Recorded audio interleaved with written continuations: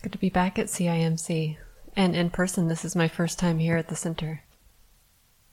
So I practice and teach at Common Ground and on unceded Dakota land, otherwise known as Minneapolis, Minnesota. And Mark Nunberg was my first teacher. So you'll hear from me tonight and you'll hear from him next week. It's kind of a interesting scheduling thing that we've done here. Common Ground. Here we are. And I'd like to speak on the topic of wise effort, mostly because I think it's such a confusing topic. And every time I talk about it, which I love to do, I learn something in the preparation. So we'll explore that together a little bit tonight.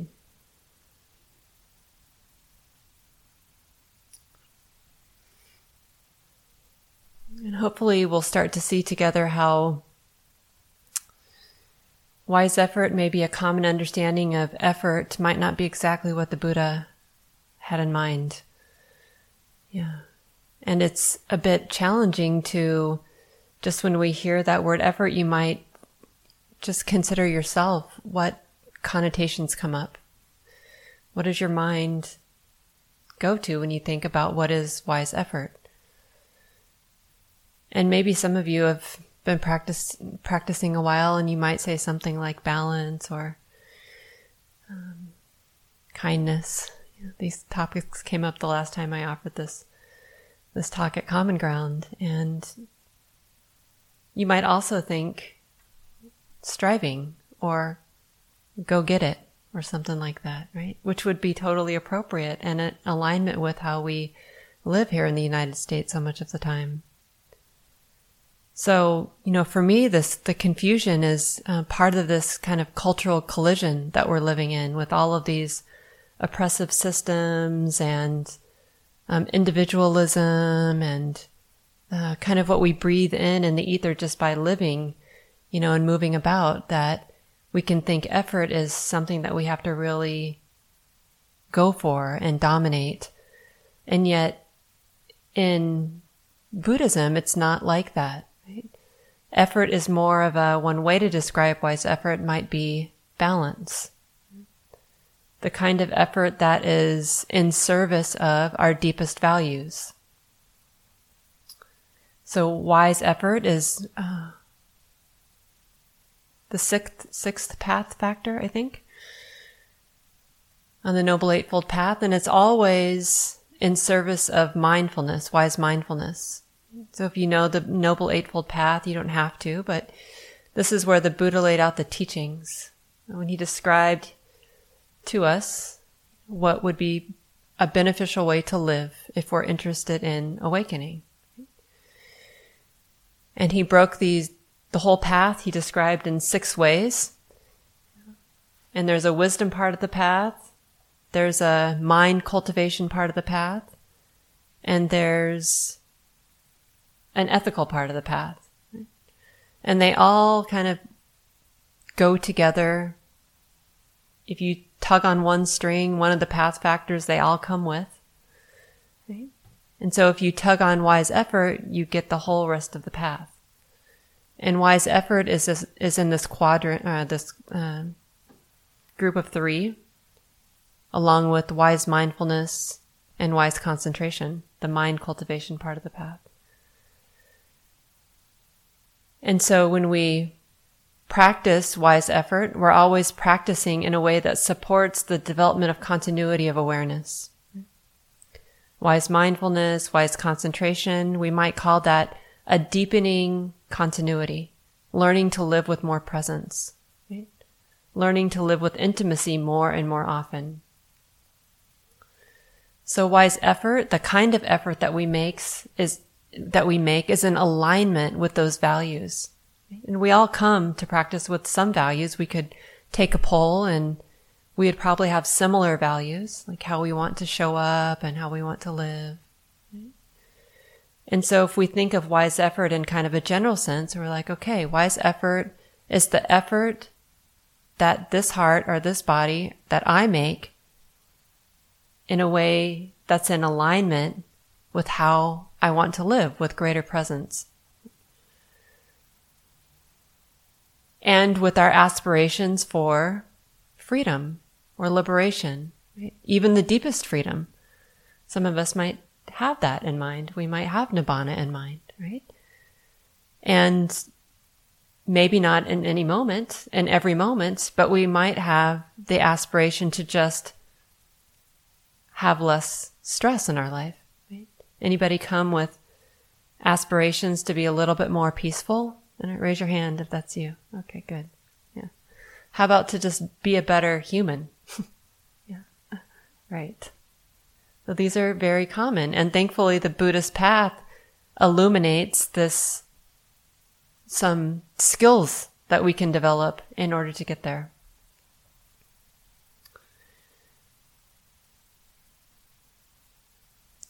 So as a beginning place, when we launch into an exploration of wise effort, we have to understand where we're coming from. Right? What's our foundation? What's our ground? Where do we start? And that helps us, what helps us with that is to kind of understand our own psychological makeup, right? Are we normally a person who goes for it? Or are we normally a person who hangs back, right? Do we tend to overdo it? Do we tend to underdo it, right? If you heard the instruction to relax, are you more inclined to go, I don't really know how to relax. I think that's a wrong instruction. I should probably sit here and force my way into the body. That would be better because I think that's right practice. Or would you be like, yeah, let me go back to bed. Right?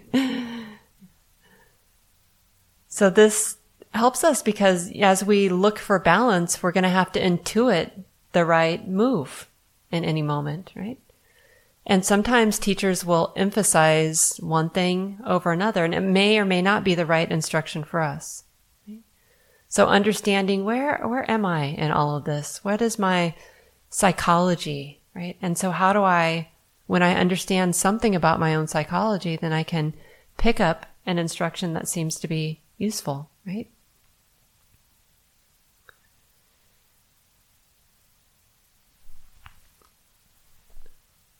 And we also have to, like I mentioned a minute ago, we also have to understand something about the kind of cultural habits that we're swimming in here in the United States, right? That the momentum is moving at quite a clip, isn't it? I just came off of co-leading a retreat at IMS. And just on the drive here, and I got here, and then I took a nice walk in the area, and I was just kind of, it's only been 7 days, but I was a little bit like, whoa, things are moving really fast. People are talking fast, they're on their phones and in their bag at the same time, and zipping in and out of places, and honking horns, and it's quite something out there, right? And this is the moment we're trying to keep up, right? We're working and living at this, trying to keep up with the pace of things. And often trying to slow down in the midst of that, right? So understanding the cultural forces that are going to kind of operate in the background without our understanding a lot of the time. We might not see it always. We might just feel like, well, I'm moving at a pace that's normal for me. Or I'm thinking about things in a way that feels normal for me, but we don't see the influence of our environment and the habits around us that kind of construct this reality that we're setting in motion in the way that we live. Yeah. And part of that, those cultural habits, like I mentioned, are the habits to succeed, the habits around ambition, right? The habits around domination. And so again, although they might not be visible to us, when we understand wise effort, it's useful for us to just ballpark that. Okay, so this is the way things work here in the United States. I understand where I am in relationship to my own psychology, right? And I'm just going to see if this makes sense to me. if I see something about the movement or the pace of things that kind of flow through this system, and we might start to notice that as we take in the instructions that we hear in meditation. Because we'll watch our minds go like, no, I don't want to do that, or I'd rather do that, or this is better for me, or whatever it is that we say to ourselves, our own inner self-talk, when we're listening to what teachers have to say.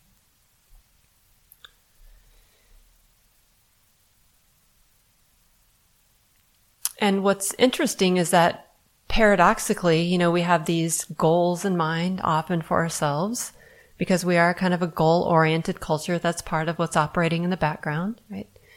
When we want to get somewhere, it's not enough to just be here and be a learner, right? We want to accomplish something. Anybody have that? Like the goal to be something, right? Anything? Yeah? Right? And we then come to our meditation practice in the same way. So we're like, okay, I know I've heard about this awakening thing, and I think I can do it in the next 3 months. I was teaching at the Forest Refuge a few weeks ago, actually, and we all come like this. And, I can remember being there myself and hearing the things that people say, like, I really want to, by the end of this week, I'd like to understand this better, or I'd like to make it through this list, this particular important list that the Buddha talked about. I'd like to make it to the end of that in the next 2 weeks, or something like that. We're just very goal-oriented creatures. And yet one of the great paradoxes is that we're asked to both not be afraid of desires or our goals or, our aspirations for ourselves, but to also set them down. Right? Because when we are looking too much in the direction of our goals, right, then we pick up an imbalance of energy or an imbalance of effort. And that interferes with actually getting there, right? And this can play itself out on the cushion quite naturally. Have you ever been frustrated by the mind's incessant thinking and not having any say over that, and trying to have some control over that and not having it? Right? And have you ever wanted to quit because of it? Get up and walk away from your cushion, or maybe we did walk away from the cushion, right? God, I'm no good at this. This isn't for me. I've been doing this for a long time. I should be better than this. I should be farther along, or some kind of thing like that. So this is just a more example of the kind of structures that are operating in the background of our minds a lot of the time, and how they come to the fore. So we don't want to be afraid of desires, because desires actually shape our lives in good ways. And the Buddha didn't say that we shouldn't have desires. He said, that we need to be mindful of the kind of desires that we have, so that we can discern what's skillful or what's wholesome and what's unskillful or unwholesome, right? And wholesome desires lead us in the direction of what's beneficial in our lives, of living a life of presence. And unwholesome or unskillful desires are what are in alignment with our individual and our collective disease. Right? Habits that are in alignment with our well-being and the collective well-being, and habits that are run counter to that. So even these beautiful goals or beautiful aspirations, such as I'd like to be a better parent, or I'd like to be a better listener for my partner, or I'd like to be, there for my friends, or I'd like to be a force of goodness at my job. These are beautiful aspirations, but if we try to make a project out of them, right, then those wholesome desires tip into unwholesome. And wise effort is about discerning this. So finding some way to accept that having desires is not a problem, but actually the movement of those desires into the force of greed or craving unwholesome. Right? I read this, a bit of this introduction to a great book called The Buddha Before Buddhism by Gil Fronsdal. And Gil is a wonderful teacher in California. He's also a scholar and translator. And I picked up this book because it was mentioned by another teacher. And it's been sitting on my shelf a long time, and I haven't really read too much of it. And this is, Gil is actually translating some of these poems in this book of the earliest Buddhist teachings. And so I was like very interested in this. I'm going to go read some of it. And I always read the introduction to a book and the acknowledgments. And so I got that far into the acknowledgments. And Gil said something, he spent quite a paragraph or two or three thanking people that have helped him with the book, including these well-known scholars, translators, teachers that we might be familiar with, like Bhikkhu Bodhi and Thanissaro Bhikkhu, and many, Diana Clark at IRC and IMC, and many others, people that I've listened to and have really appreciated and have a deep respect for. And he said that their corrections and suggestions, as he was working on this book, were as humbling as they have been supportive. And I was really moved by this, so moved that I really didn't need to read any further for that night. The corrections and suggestions were as humbling as they have been supportive. Right? And I thought to myself, well, what a good student he is. Right? To be interested in being corrected, to be interested in being humbled, and to be able to acknowledge that as a kind of teaching. Right?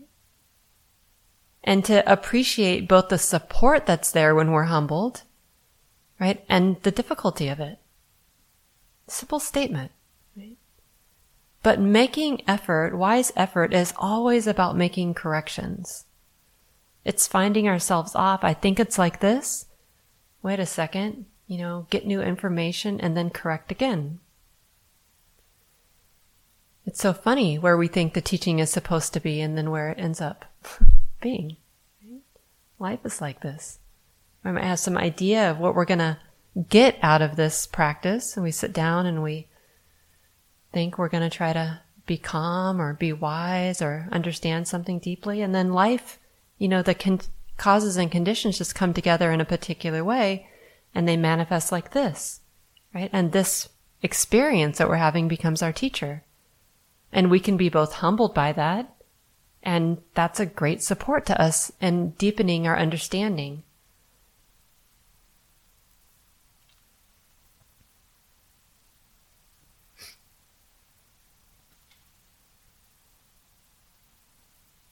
And this is the way it goes usually, where we sit down and we think we've got it, and then we don't. And so being a good student always accepts that. Accepts that a little less effort. Okay, maybe now the mind is falling asleep, is kind of bored or apathetic. Right? Okay, now I'm falling asleep. Okay, so make a correction, open the eyes, take a deep breath. All right, here I am again, watching, there's interest, there's some aliveness, some energy, and then, oh yeah, feel that soupy feeling, it feels good, it feels pleasant. Here I go again, falling asleep, oh damn it, wake up again. But that's it. So why does falling asleep, as an example, have to be a problem? Right? It actually doesn't, because it's how we learn. It's how we correct. It's how we find that balance of effort, of interest and tranquility enough to be present. And this is true on the cushion, but it's also true in our lives. We'll notice, I was noticing myself rushing a little bit this evening, even just off of retreat.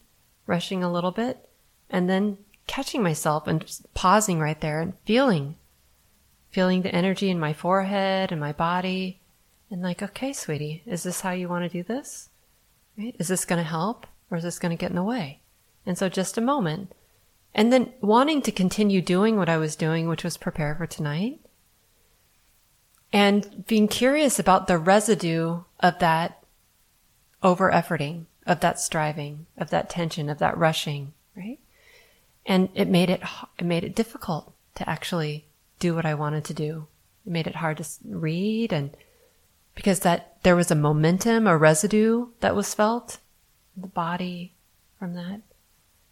But we have to be able to feel that too, right? It's like instead of a pursuing, we can think of effort as a kind of attuning and feeling and living into.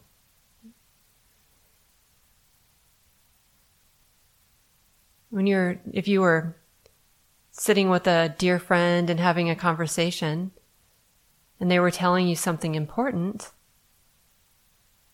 you'd want to be there for it, right? And because you care about your friend, you'd probably be really tuning in to how they were, what their body language was like. You'd be listening between the words, right? Especially if your friend was going through something hard. That kind of receptive quality, that wanting to be present, that effort that's in service of mindfulness, of wise mindfulness, of continuity. It wouldn't help your aspiration, your desire, your wholesome desire to be a support for your friend if you were distracted and thinking about all the things that you had to do on your to-do list, or, if you're looking all over the house for the cleaning tasks that need to be done, which are many in anybody's house. Right? Those things would get in the way, right? But if you really gave yourselves over, if we really gave ourselves over to the person right in front of us, we learn something about wise effort. And we learn that it actually feels good to be there, right? Doesn't it feel good to be present like that? It really does. Right? And we might need to correct, even in that situation, right? We might catch ourselves looking and find, okay, oh yeah, I have to figure, right, that mantle needs to be dusted, and oh yeah, and that reminds me of that card that's there that I haven't figured out what to do with yet, and all right, oh, back to my friend, right? Oh yeah, drop that, sweetie. The heart's willing to drop that, right? And might need a little bit of a reminder that this is important. I care about you. I care about the person. But somehow that attuning, right, both to ourselves and to people in front of us, then provide that all the information we need to make a correction.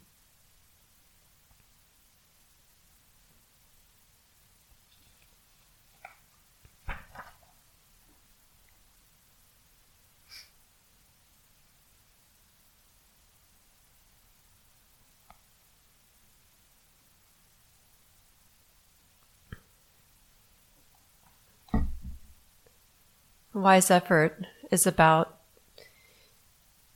deep truth-telling, telling ourselves the truth about our own inner experience, being honest with ourselves when we're not attending or we're not attuning, when we're not there, being honest with ourselves when we are there and what's moving is not skillful. We could be in front of a friend or with our own experience and feel, instead of that kind of warmth and caring heart, we might feel judgment or even agitation, right? Condemning our friend for what they're experiencing, something like that. And so wise effort is about saying yes, being willing to be honest about that. Oh yeah, it's like this for this heart right now.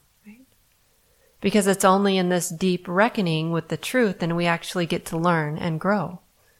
And that's what we're doing as practitioners. We're deepening our understanding.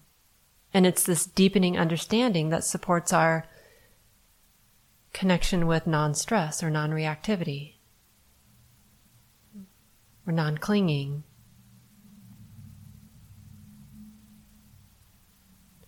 And so it doesn't actually help when we notice an unskillfulness of the heart moving through it. It doesn't actually help to say, oh, you're no good.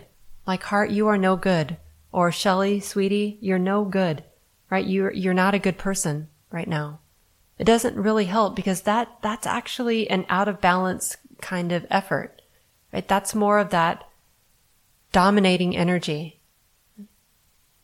But a pivot kind of away from that pursuing energy, holding on, grabbing on, finding a center, a self right there, and pointing our finger at it. Another move is to actually be relaxed and to receive it.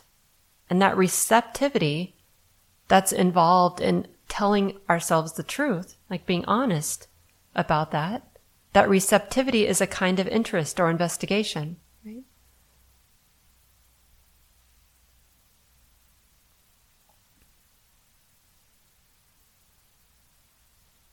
And so it's a paradox to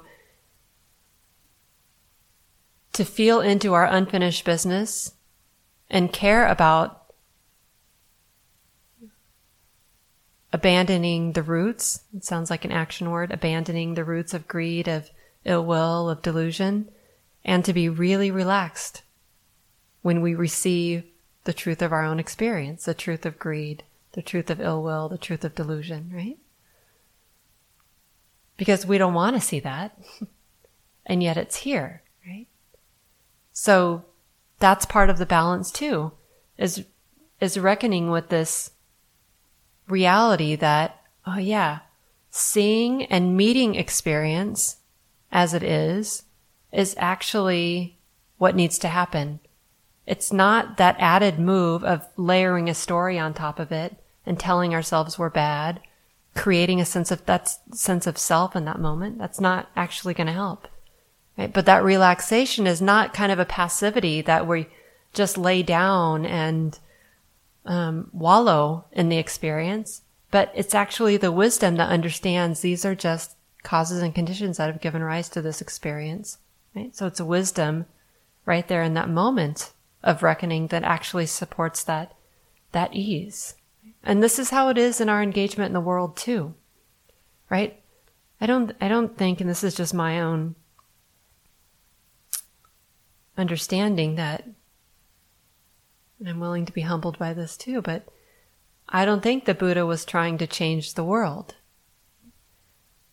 I think the Buddha was willing to be moved by the world, and he was willing to respond to the world. And that's a beautiful thing.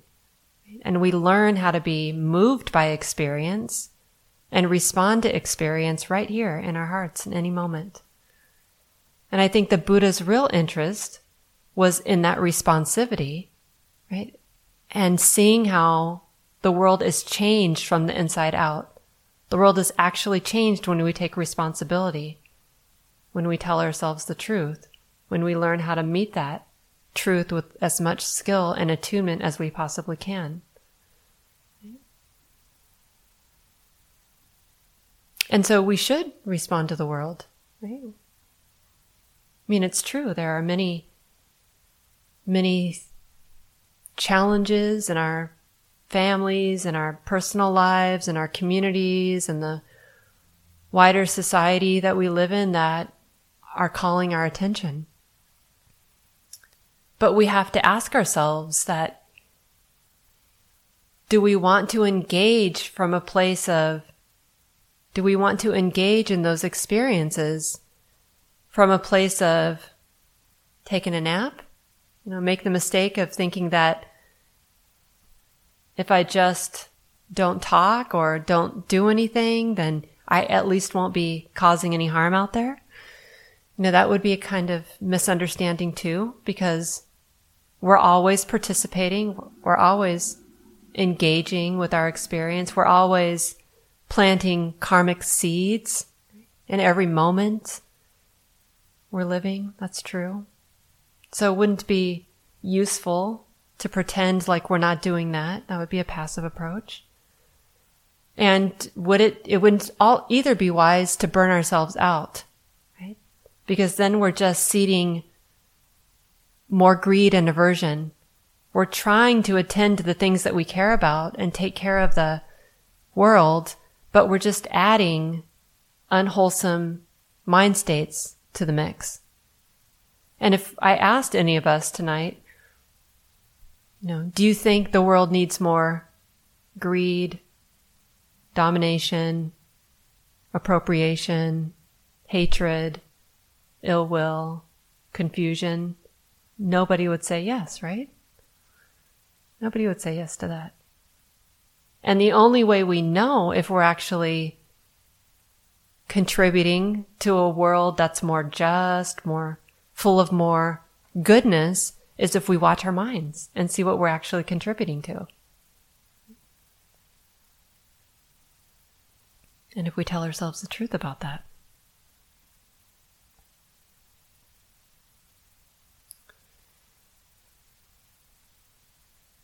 So classically, when the Buddha taught about wise effort, he taught about 4 wise efforts. And it feels useful to me, maybe it will to you, to sometimes making things really simple can help my mind.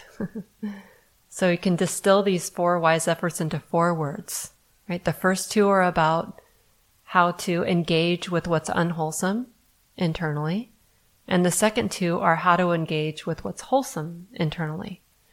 And so the first 2, regarding the unwholesome, to protect and abandon, and the next 2, to cultivate and maintain. Right? So we protect the heart from developing unskillfulness. Right? And then when unskillfulness has arisen, and we notice that, we don't feed it. Right? That's the abandoning part. And then we also cultivate skillful habits of mind. Kindness, patience, wisdom, mindfulness. And when those mind states have arisen, the wholesome or the skillful, then we linger there so they get stronger. So protect, abandon, cultivate, and maintain. Or maintain, I like the word linger. Because we actually need to feel into the positive mind states to really trust that the heart knows how to be that good. Right? It doesn't have to be extra good either. It can just be a little bit good. But when we notice that little bit of goodness, then it gets stronger. Right? The mind goes, oh yeah, you know how to be good, don't you? Look at that. Kind right now. Who knew? Right?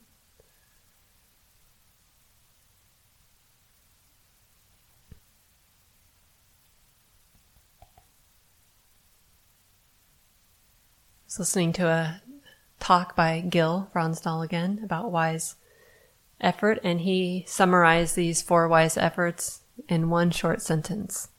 He said, don't make it worse. Right? Which I really appreciated. Let's see if we can, what? Right? Don't make it worse. So regarding the unwholesome, we think about, if we, some of us might be in recovery, for example. This I thought was a good example. And if we're in recovery, we might not step into a bar, right? Because stepping into a bar might be tempting, and we're committed to our recovery. And so protecting, a kind of protectiveness might be to stay out of the bar. Practice, meditation, is a kind of protection, right? Because it develops the sensitive heart, and we begin to feel a lot. Right? And when we feel a lot, we have a better sense of what we're contributing. So a protective move is to keep practicing. And when we're practicing, there's just there's a real regular way of learning how to reckon with the truth. And so when the unskillfulness arises in the heart, we don't want to jump on it and ride it out. That would be making it worse. Right? Have you, I'll speak for myself, and I can probably speak for all of us, but sometimes a juicy thought will go through the mind, right?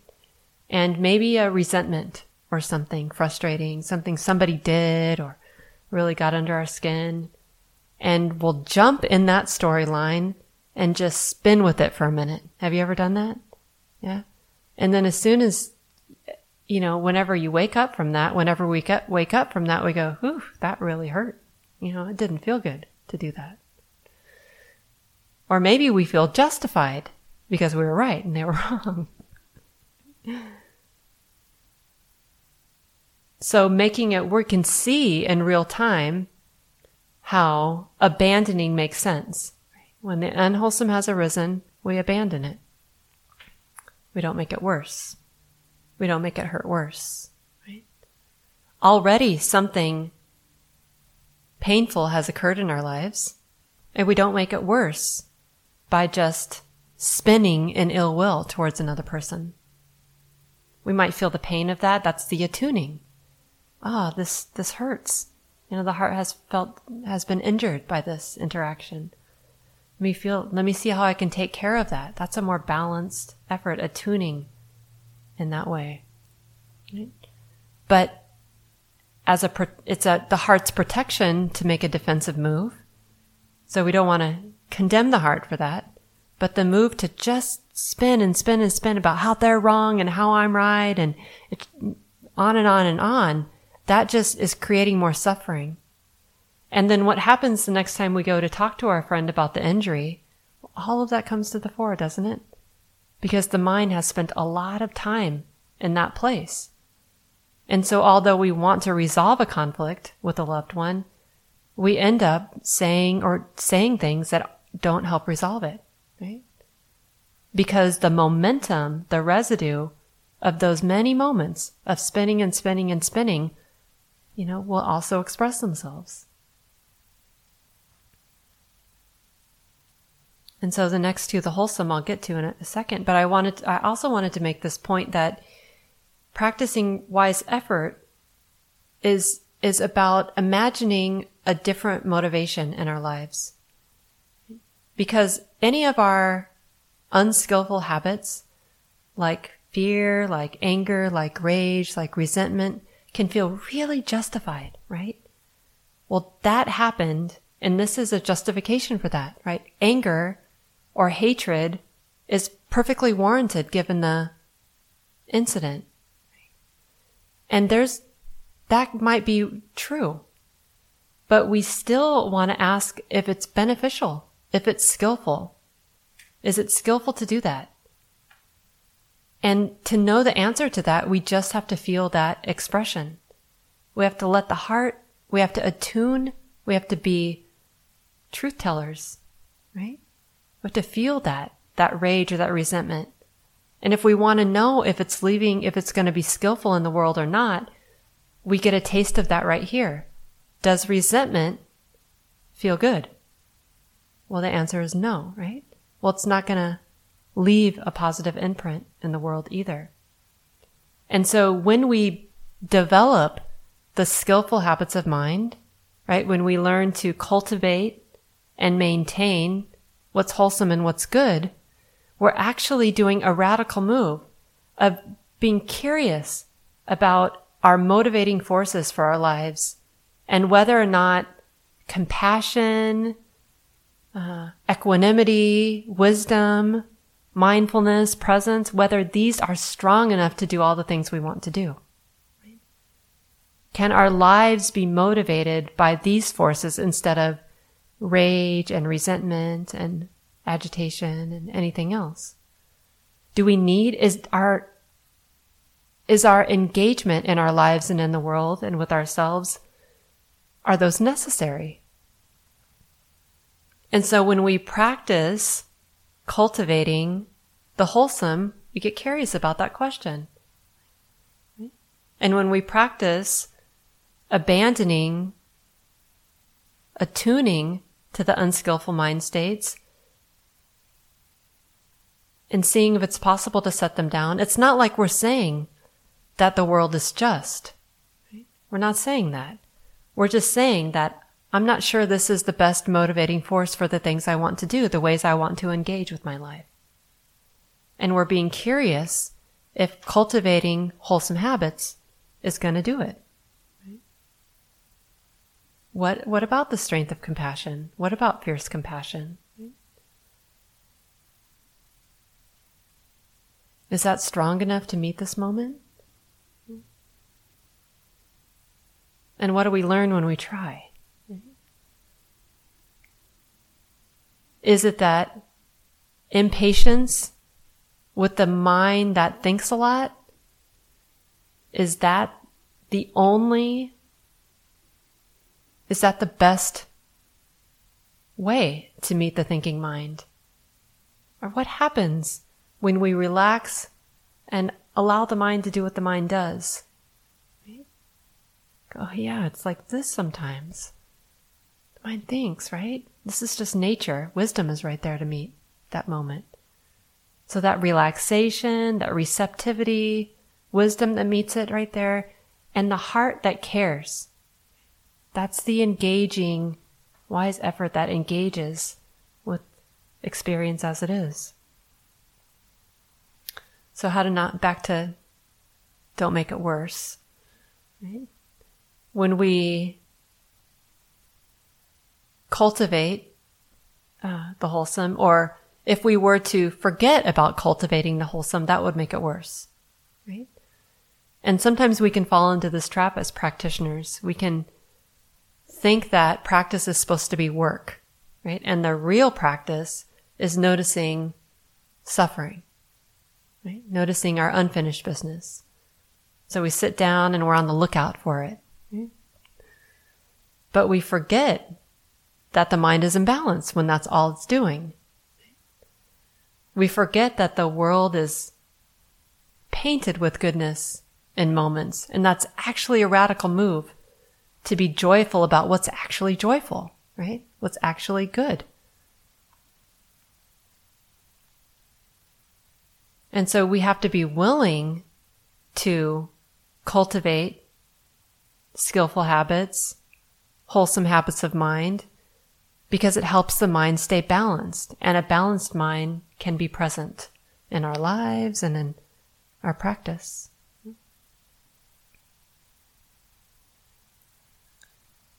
And then maintain. Right? It would make it worse if we didn't linger in the wholesome, because the way the heart learns is to touch that goodness. Right? So we want to cultivate what's skillful, but that's not enough, that cultivation. We want to be able to see that this heart knows how to be good. It knows how to be kind. This heart knows how to be compassionate and how to act in ways that are, this heart knows how to respond without being jealous or comparing. Sometimes this heart can just be delighted about someone else's good habits, right? Mudita practice is like this. Appreciative joy. Do you know that practice? Yeah? No. It's one of the 4 Brahma Viharas, so practices of the heart, you might say. And there are 4 flavors of love, right? The kind of, and love not always the deepest kind of love or the warmest, but sometimes this basic friendliness that accepts the way it is. Right? Benevolence or kindness can be cool and just kind of it's like this. Right? That can be a flavor of metta or loving kindness. And then the second flavor of love is compassion or karuna. And this is just simply the heart that feels for another's suffering, right? You see a person who's having a hard time and the heart goes, oh yeah, it moves me. Even just briefly. It can be moved by simple suffering. And then the third flavor of love is this heart, this friendly heart that delights in another's good fortune or well-being or good characteristics or beautiful heart, right? The heart that can appreciate that. That's what we might call appreciative joy or mudita. And then the fourth flavor of love is the heart that can stay open and grounded in the middle of anything. That's what we might call equanimity or upekkha.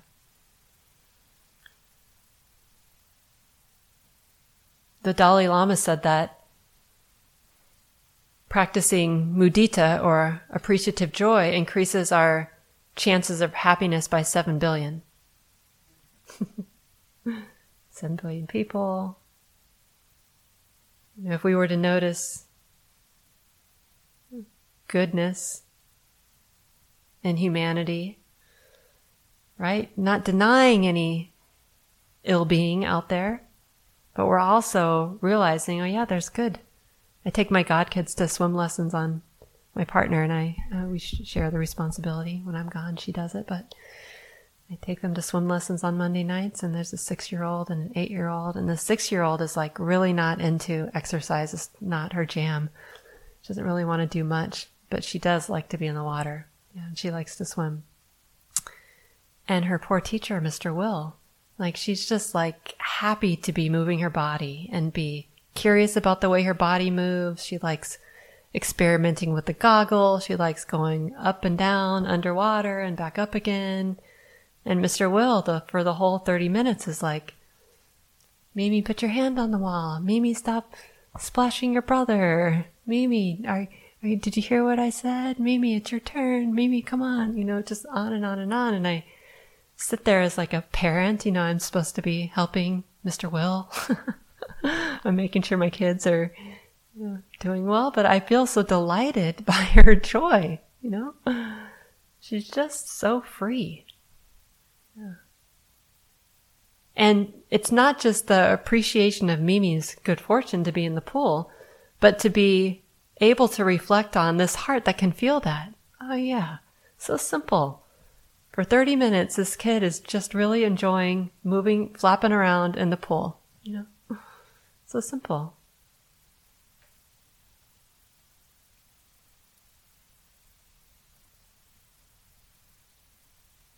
So we want to cultivate directly these skillful habits of mind, and we also really want to drink them in like a sponge. Just let the heart soak it up. Speaking of mudita, I'll tell one more little story because this is on top of my mind. Maybe you've seen this commercial, I think it's a chocolate commercial. It's kind of old now, but I found it again because I wanted to see it. And I watched it a lot when it came out and then watched it a bunch just recently. But 2 kids, maybe like 8 years old or something, this commercial. And there's a narrator, like an adult somewhere in the background, and they're sitting together and they have a plate of chocolate in front of them or between them, plate of chocolate between them. And the person says things like, well, if you're the tallest, get a piece of chocolate. They giggle and the tallest one grabs a piece of chocolate, and then he starts saying things like, if you like to eat your vegetables, then get a piece of chocolate. And they both giggle and both grab a piece of chocolate. And then he says, if you like sharing, get a piece of chocolate. And neither of them, they don't smile. They just sit there. And finally, one little kid starts smiling, and she grabs a piece of chocolate and she gives it to her friend who's frowning, right? And the friend then smiles, and the person who gave the chocolate starts giggling, right? It's mudita right there. Like appreciating someone's good fortune, right? And now they're both giggling, right?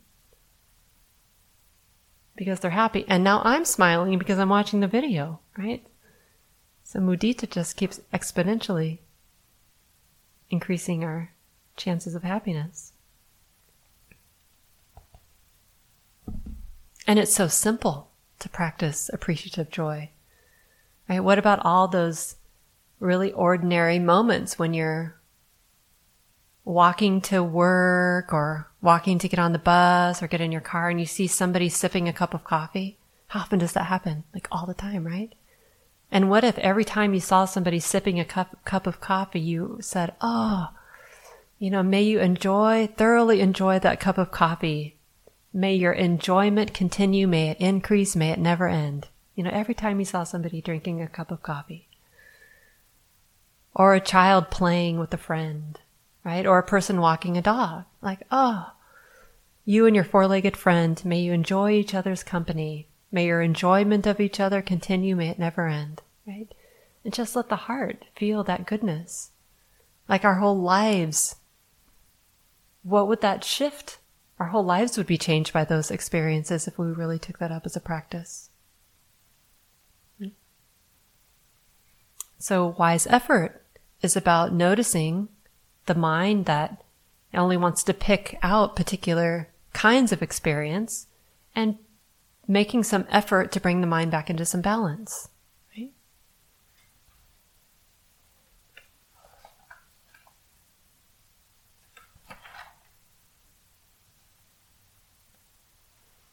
There's another story that I love in the Buddhist teachings, and this is a story of Bahia.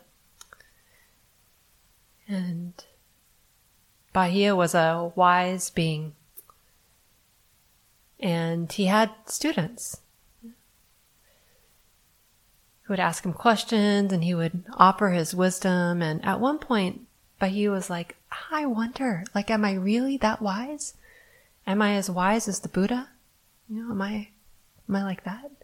And then Bahia got some information that he wasn't there, right? And so Bahia sets off to find the Buddha. And it said that he traveled a long way and over mountainous terrain. So I like to imagine that Bahia walked. We don't know if he walked, but I don't know how else he would get there at this time. Who knows? And then he eventually gets to where the Buddha's teaching, and he finds the Buddha, and he approaches the Buddha, and he says, Blessed One, would you please give me the teachings in brief? But he is not asking for a lot. He said, just brief. Can you give me the teachings in brief? And the Buddha denies him. No, Bahia, it's not the right time. Oh, right. Can you imagine that letdown? You travel for days, perhaps walked over mountainous terrain, and you finally get there, you finally find the Buddha, and you ask for the teachings in brief, and he says no. Right? Well, he comes back to the Buddha 2 more times, gets denied a 2nd time, and on the 3rd time, the Buddha says, okay, I'll give you the teachings. And I don't have it in front of me, but he says something like, he gives this very brief teaching, something like the seen is just the seen, the heard is just the heard. He goes through the 5 senses. And the 6th, the cognized is just the cognized. And when you understand that this is it, right? This is the totality of your experience, and you understand there is no you there, that this is just it. It's just what you see, what you hear, what you think, right? Then you will understand the end of suffering. Very brief teaching on emptiness. And it said that Bahia was fully awakened after hearing this teaching. Right? And you learn that because very shortly after that, Bahia was killed by a cow. And the Buddha is instructing his students to take care of Bahia and give him a fine burial. And he discloses this. So yeah, he was ready to hear this teaching, and he was fully awakened. And that's always a kind of impressive moment, right? And we can go, oh, what happened? Like, what is all that preparation to get the mind ready for that moment? Right? What are all those moments of practice and realigning with our deepest intentions? How does that work? But what's also very interesting to me is how many times Bahia probably wanted to quit on his journey, and then getting denied not once but twice when he gets to find the Buddha. Right? Can you imagine how many times Bahia had to renew his deepest aspirations on that journey? I can imagine he was met by all kinds of experience, doubts, physical, difficulties. I could imagine that he just wanted to quit or thought about quitting, or maybe did turn around. And so wise effort is like reorienting towards the most beneficial thing, and Bahia. So perhaps that preparation in his life, getting ready to receive those teachings, involved all those moments of renewing our intentions, renewing his intentions, or realigning with his wholesome desires for freedom, for skillfulness, and then continuing the journey. Right?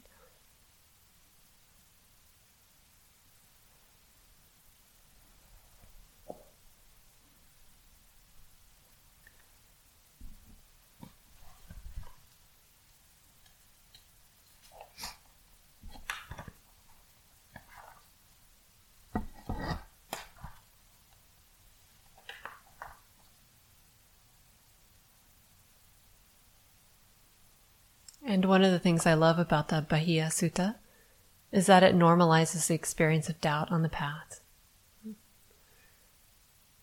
To imagine that Bahia had many moments of doubt and yet kept understanding them, no doubt is like this, and then kept finding a way to go forward. And so I'd like to end with this poem from a book of poetry called The First Free Women. It's a book of poetry inspired by the Therigatha, which is a very small collection of poems of the first awakened women at the time of the Buddha. And this is Vijaya Victor. When everyone else was meditating, I'd be outside circling the hall. Finally, I went to confess. I'm hopeless, I said.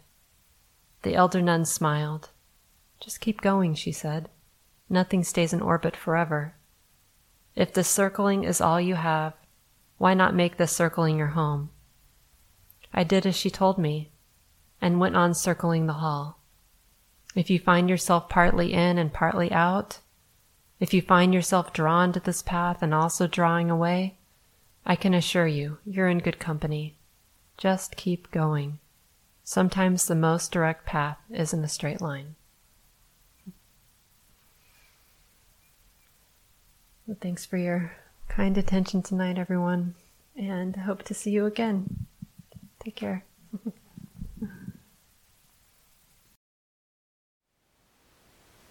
Thank you for listening. To learn how you can support the teachers and Dharma Seed, please visit dharmaseed.org/donate.